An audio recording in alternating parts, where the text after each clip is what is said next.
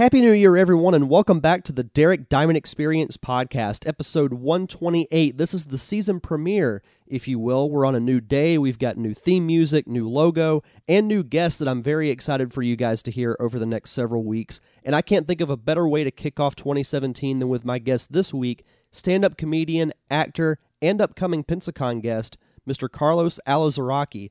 You may know him as the voice of Rocco from Rocco's Modern Life, but he's done so much more. He's the voice of Mr. Crocker from Fairly Odd Parents, Deputy James Garcia from Reno 911, and we talk about all of that stuff. I can't wait for you guys to hear this fantastic conversation.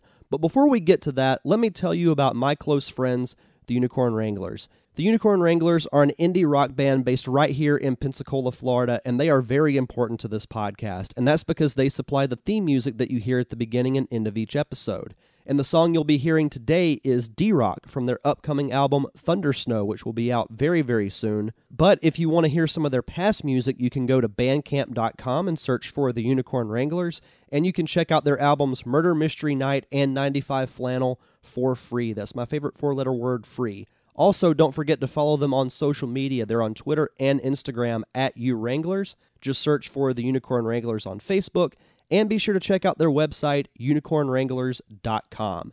And without further ado, here is my conversation with Mr. Carlos Alazraqui. You're listening to the Nerd Cave Network. Hello, this is Rocco from Rocco's Modern Life, and you're listening to the Derek Diamond Experience.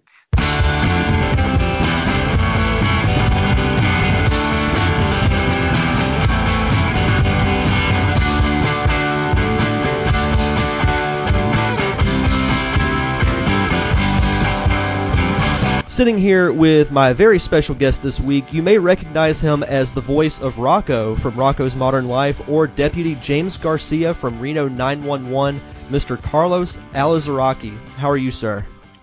Good morning, Dick. I'm doing well. How are you? I'm doing well. I'm actually sitting at work doing this interview. I work at a minor league baseball stadium and watching it pour down rain. So it's that is so cool. It's an interesting place to work for sure, but it's a lot of fun. Well, yeah, very cultural, very indicative of American culture is the minor league ballpark with all the giveaways and the giant boxing gloves between innings and T-shirt cannons. I mean, that's Americana right there. Oh, absolutely. Now, I did want to start off by asking you. I know you live in the West Coast now, but are you originally like from the California area?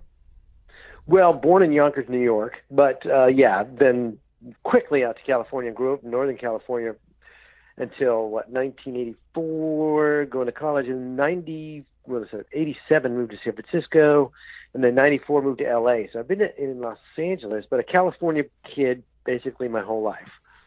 Oh, very cool. Very Cali. Cool. Cali kid.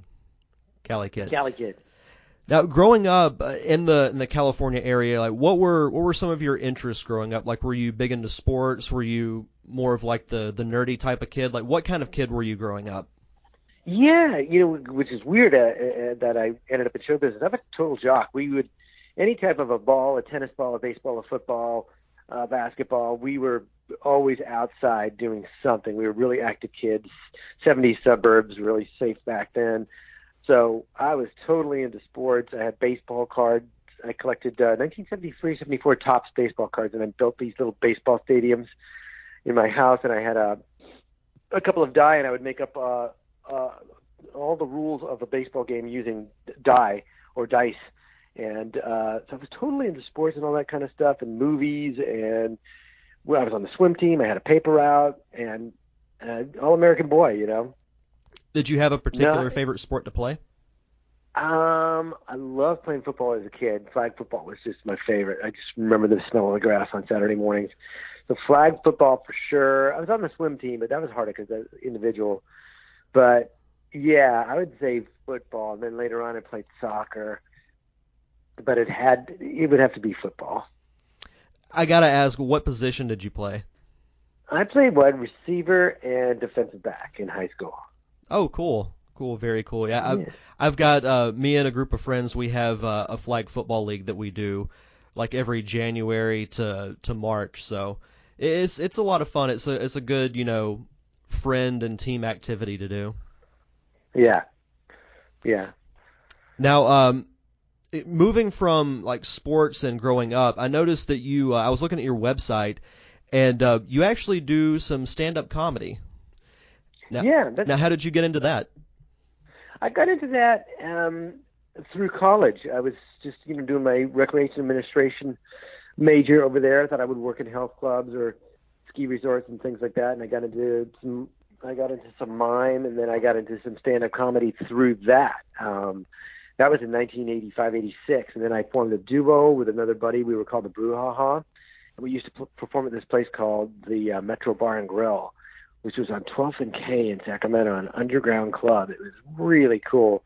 And so I just kind of fell into it through college. And then in 87, I moved to San Francisco and worked at a couple different health clubs during the day and did stand-up comedy at night. And next thing I know, I was going on the road, and I became a full-time comic.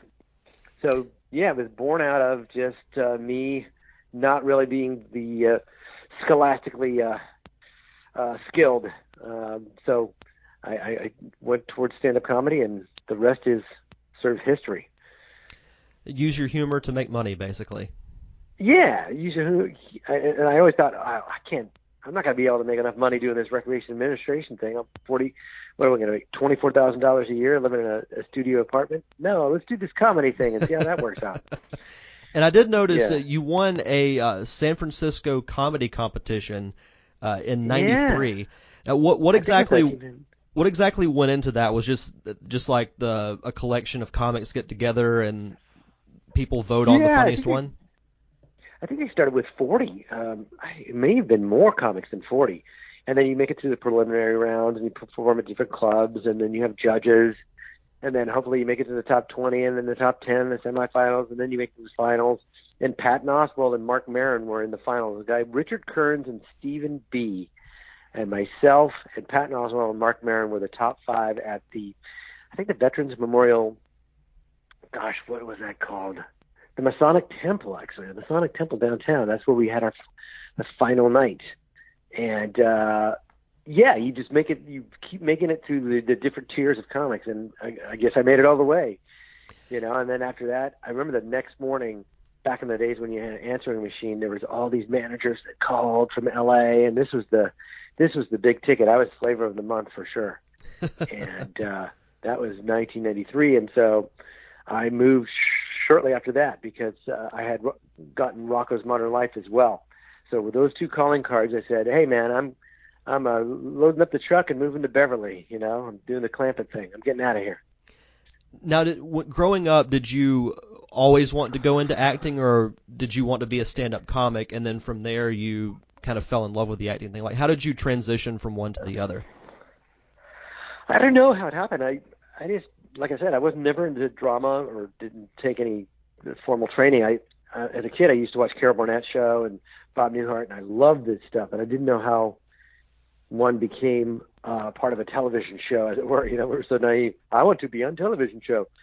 So stand-up comedy, I thought, was always a means to an end for me. I wanted it to lead to other things, and I've talked about this with Tom Kenny, of course, Tom's SpongeBob, and we had the same kind of reverence for stand-up, which was not that we wanted to be the best stand-ups, but that we wanted stand-up to lead to other things, which was voiceover and acting.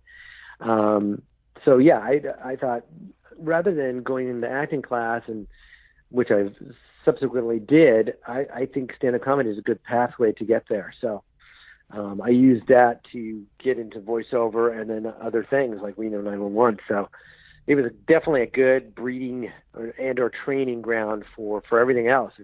Once you're a stand-up, it really allows you to do a lot of other things. It really gives you some metal and gives you an armor that you're just not afraid to do anything. So I still do it, but if I had my preference, I would do it for fun when I want to do it, which is what I've been able to do, rather than continuing to be a full-time comic on the road.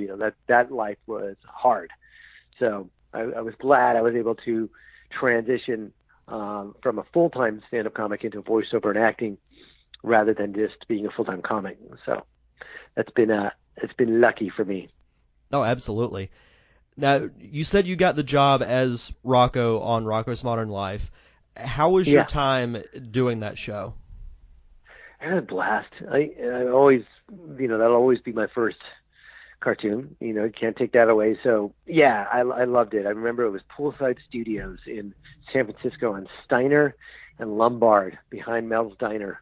There's a little studio. Joe Murray had this little project, and I auditioned with Nick Jennings, who now is running Powerpuff Girls, and George Maestri, and I got Rocco, and I just Garbage Day is a very dangerous day, and I didn't know what I was doing. I just knew that it was fun. I'm like, oh wow, this could be cool. And we did the pilot, and I was on the road in Seattle at one of the comedy clubs. I think it was called The Last Laugh in Seattle.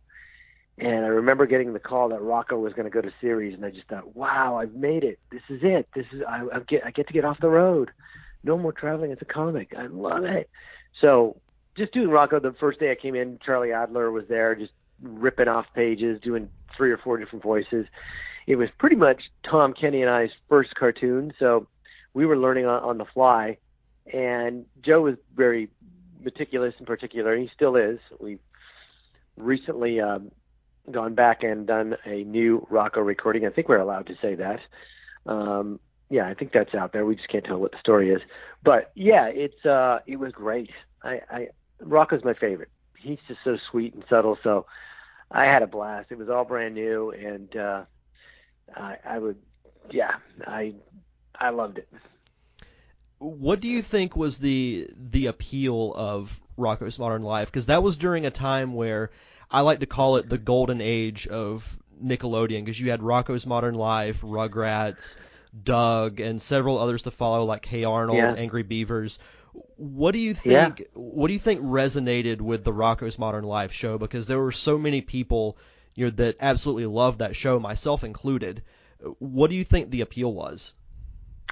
I don't know. The appeal was for that age is that Rocco was them. This 20-year-old guy living away from home, mom and dad in Australia, and working in a comic book store, and just trying to navigate his way through a crazy life and a crazy world. So I think that's why it resonated with kids that age. It's like, yeah, man, I think weird things, and I have goofy friends.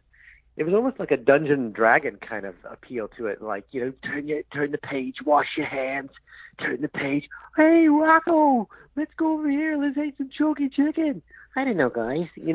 Rocco was cool. Rocco was an everyman. He had a sort of a Winnie the Pooh quality to him, where he's an everyman. You can identify with him. So, yeah, I think that's why it had such an appeal, is because Rocco was out on his own, like a lot of people who were watching it, and just having adventures that weren't quite an adult and weren't quite grown up, but you were just trying to figure things out. And so I think that's why it made people identify with that show so much. And kind of going off of that, like I've gone back and I recently bought the series on DVD, and I've been going back and watching it, and you really think about it, it does have to do with a lot of everyday things. But I think as a kid, you don't really think about that. You've got Rocco going to the mall to buy Spunky a dog bowl, or just going to the grocery store to get the 99% off sale. It's just mundane things like that, but they're so funny and so comical. And I think the characters, even though they're animals, they're relatable in a way, because everybody's got the nerdy friend like Filbert. Yeah. And so on and so forth. Yeah, he would just do ordinary things, even when he was a phone sex operator. Oh, baby, oh, baby, oh, baby. Everybody's had a really crappy job that they really didn't want to do. Mrs. Bighead. Oh, Rocco dear. That was, he was just trying to make his way through life and finding himself in these weird situations. So even as bizarre as that was, that happened to people. They did weird telemarketing jobs, and they would just take I worked at a liquor store, I remember, and just selling liquor to drunks. And so it was so Rocco, and I remember talking to Joe Murray too. He said he used to sell Christmas trees door to door, but what he would sell was a ticket, or he would give you a ticket to go to a Christmas tree lot. And he goes, I felt so bad because these Christmas trees were terrible, and I would sell them a ticket to go to a Christmas tree lot and get a Christmas tree. And I go, that is so Rocco. And that's what Joe Murray did, Hello, I'm selling Christmas trees for Christmas. Well, actually, it's not a Christmas tree, but it's a pass to get one. So would you like to buy one? I mean, that was so, autobiographical, so Rocco. And everybody just, it's very Stand By Me, it's a very, hey, we're mates, we're buddies, and we're going to try to make it through this crazy life, No, absolutely.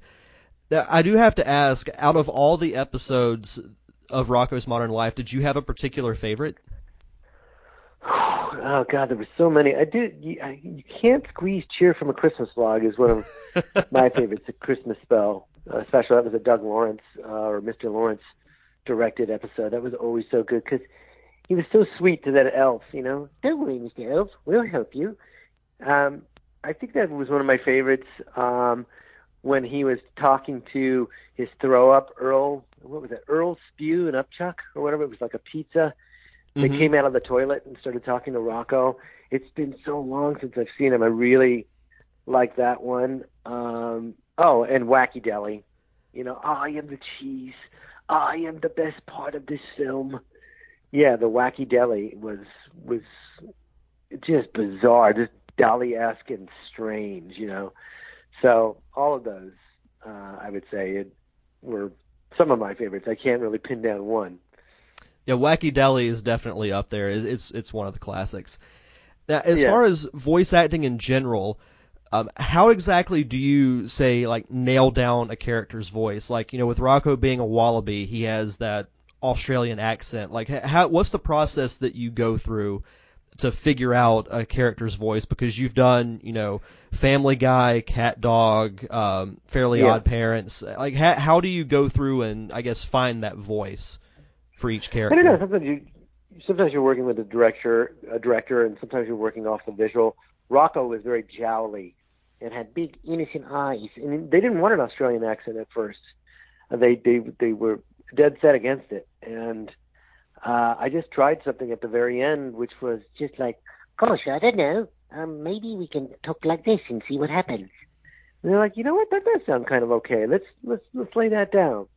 So sometimes it's just pure guesswork. Sometimes you're working with a director. Like Butch Hartman really helped me find what Mr. Crocker was. I originally wanted him to be Richard Dreyfuss, Gene Wilder, and Montgomery Burns from The Simpsons, and it was kind of a mixture of all three.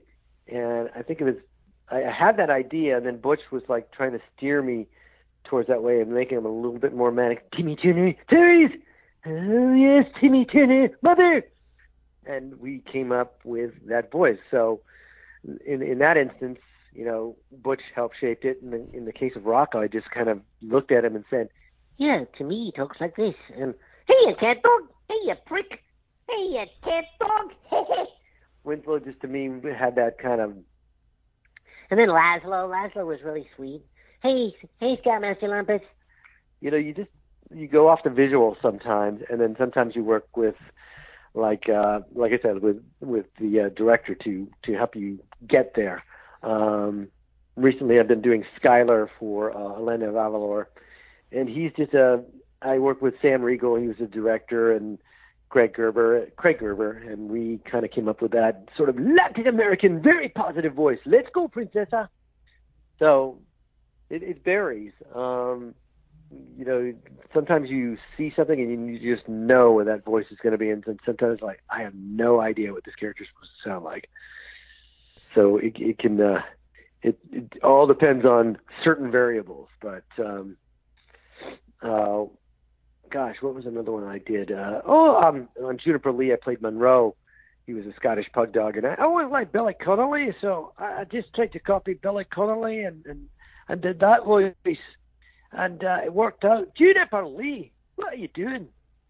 So there's all kinds of influences, or what do I want to say? There's all kinds of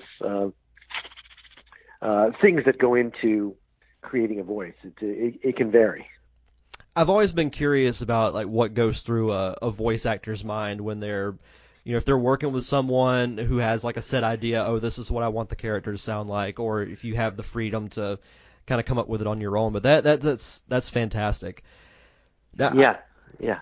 One thing that when I was looking up your film resume, I had no idea that you were the voice of the Taco Bell dog.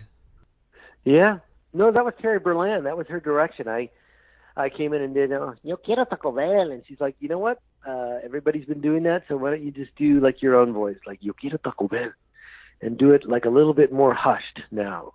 Yo quiero Taco Bell. I'm like, yeah, that was a waste of time. And so, that was her direction that helped steer it that way. But yeah, I was the Taco Bell dog in 1997 to 2000. That was just really one of those bizarre, iconoclastic hits that I was just so lucky to be a part of. And who knew, right? Who knew? It was just a simple voice, and it just resonated. And it's one of the most known commercials ever. Yeah. It just I was on Hollywood Squares, for gosh sakes. I was sitting underneath Whoopi Goldberg and like, what am I doing here? I'm just the voice of a dog. This is bizarre. Oh, people love the Taco Bell dog. Yeah, they really did. And like I say, it was just so bizarre to be a part of something that was that big. I was like, okay, I'm glad people like it. This is awesome. One thing I do want to ask about, kind of transitioning from voice acting to live action acting.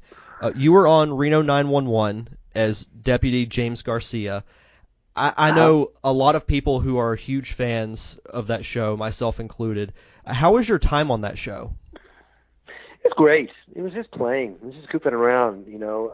I had met everybody there. I'd never met Tom, Ben, or Carrie before. I met Cedric Yarborough, Niecy Nash, Wendy, McClendon Covey. We all just met each other, and we were going through this audition process for a show called Ugly Americans. It was a sketch show. At that point, Wendy wasn't there. It was Amy Brissett.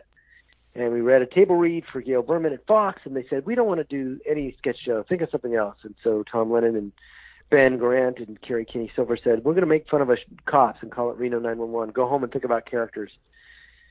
And so I sort of developed this kind of, uptight prick, Barney Fife, self-loathing Mexican-American guy named James Garcia, and play by the rules guy. I like to do things the way I like to do them. And then they partnered me with Cedric, and we went out, and one of the first things they did is they turned the camera on in the trunk of the car with a dash cam. They said, go drive around and start making stuff up. And one of the first things that happened was he turns on music in the car, and it's boom, bum, boom, bum, boom, bum, boom, bum, da da da boom, bum. And I'm like, we're going to listen to this jungle music? And whoa, right away that sort of racist partnership was born between Garcia and Jones, and it just worked. We were just playing. I got to ride around in the cop car with Kenny Rogers. It was just bizarre and fun, and my time on the show was great. I loved it.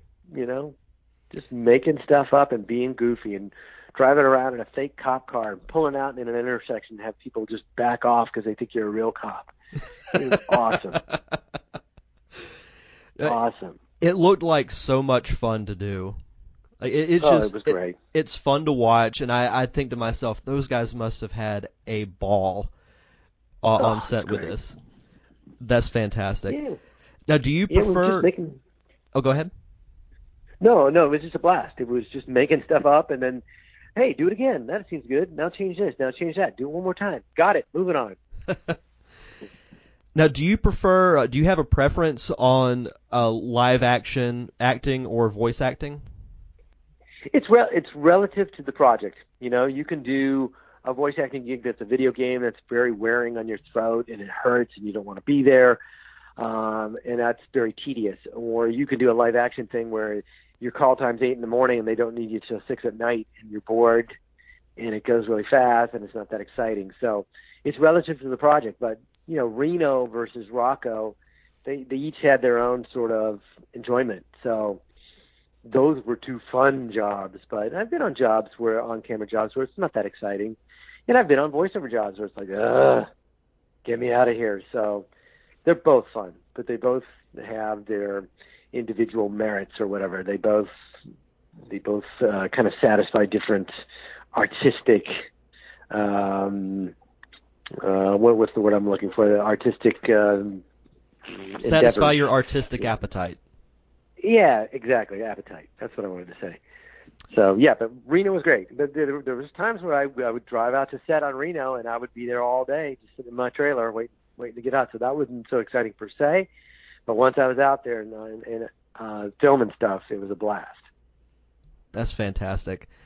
So what role do you think that you get most recognized for? You know, like if someone stops you on the street and says, hey, I recognize you from this, is it from Rocco? Is it from Reno 911? What is it that you get most recognized for?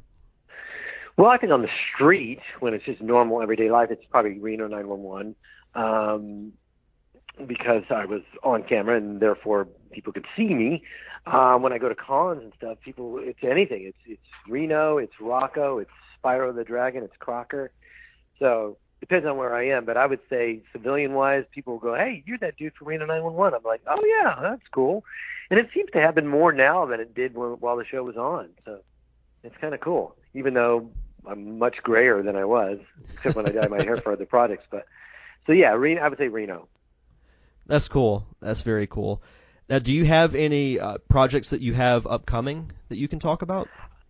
Let's see, upcoming projects. I have Elena of Avalor, I think we talked about before. That's on Disney. That's a really popular cartoon right now. Disney's first Latina princess. I play Skylar, who's a Jacqueline, which is a macaw and a jaguar. It's a flying creature. Let's see, more Fairly Odd Parents are coming out. I did a short film that I'm sending to festivals called The Callback with Mindy Sterling and Lorraine Newman and Cedric Yarbrough, and I'm taking that out to the festival circuit. I'm currently trying to pitch a couple of animated shows.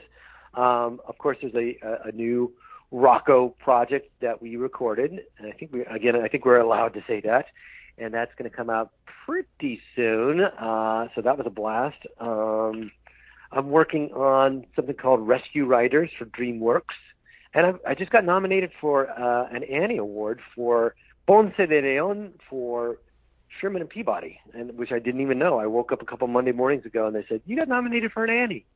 And I've been nominated before, so that's kind of cool. And then on camera-wise, I'm always pitching projects and putting things together. So that's about it for now. And congratulations on the award nomination. That's fantastic. Thank you.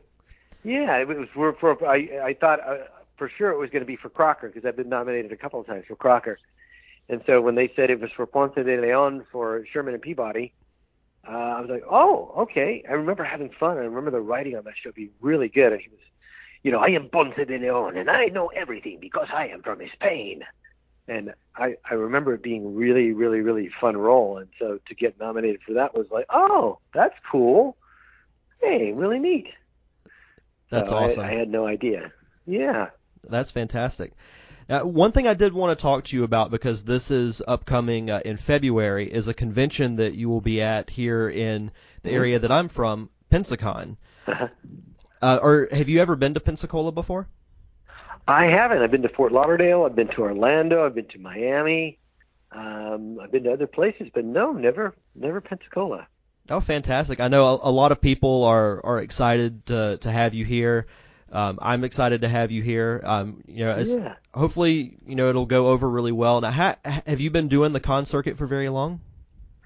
I off and on. I really don't do a ton of them. Right now, I have 2 daughters, so I don't really travel that much. But yeah, I have been over the years. I have, and this year I'm doing Pensacon and then Lexington Lexicon, which is a big one in Lexington, Kentucky. But no, I don't do as much as some of my friends, but I do a few a year, and I enjoy it. It's fun to kind of go out and meet people. And like I was my con representative represents Linda Blair, and I'm a huge Exorcist fan. So for me, I always wander around, and I like to go meet other people that I'm fans of. So that's what makes it cool. And it's really neat to meet the fans that like your stuff. It's very flattering. They really are knowledgeable. They know way more about my shows than I do, and I like it. I like being out on the floor and just talking to people and being goofy and taking pictures and whatnot. It's a good time. Fantastic. Now, last question, is there any social media or websites that you'd like to plug for yourself?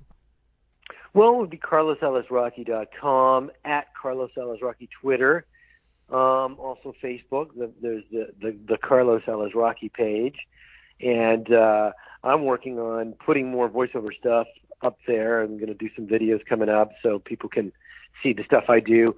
Right now, I'm on a political show every Wednesday morning, so a lot of my tweets have been politically based, but we're trying to switch over and do some more voiceover stuff so I can get some voiceover people to come to at Carlos Alazraqui Twitter, and we can post some stuff and keep you abreast of everything that's going on. Fantastic. Well, Carlos, thank you very much for joining the show. It was great having you on, and I can't wait to meet you at Pensacon. Thanks, Derek. Likewise. Thank you for having me on. My thanks again to Mr. Carlos Alazraqui for that wonderful conversation. Be sure to follow him on social media, and I can't wait to meet him at Pensacon in just a few weeks. But next week, we'll be discussing the world of comic books with comic book writer Woody Arnold, who has worked on the Thunder Frog and Cyber Symbiosis books. So if you want an inside look at the world of comic book writing, or just writing in general, definitely come back next week and check out that awesome interview. But until then, you can check out past episodes of this podcast on iTunes, Stitcher Radio, Google Play, and iHeartRadio. Just search for The Derek Diamond Experience. You can also follow me on social media. I'm on Twitter. My personal page is at Derek_Diamond. The new show page is at D Diamond Podcast. And The Derek Diamond Experience is now on Instagram. Just search for D Diamond Podcast. And search for The Derek Diamond Experience on Facebook. And I believe that does it. So enjoy the rest of your week. Thank you for tuning in to another amazing episode of The Derek Diamond Experience. I am your host, Derek Diamond, and we'll see you guys back here next Tuesday.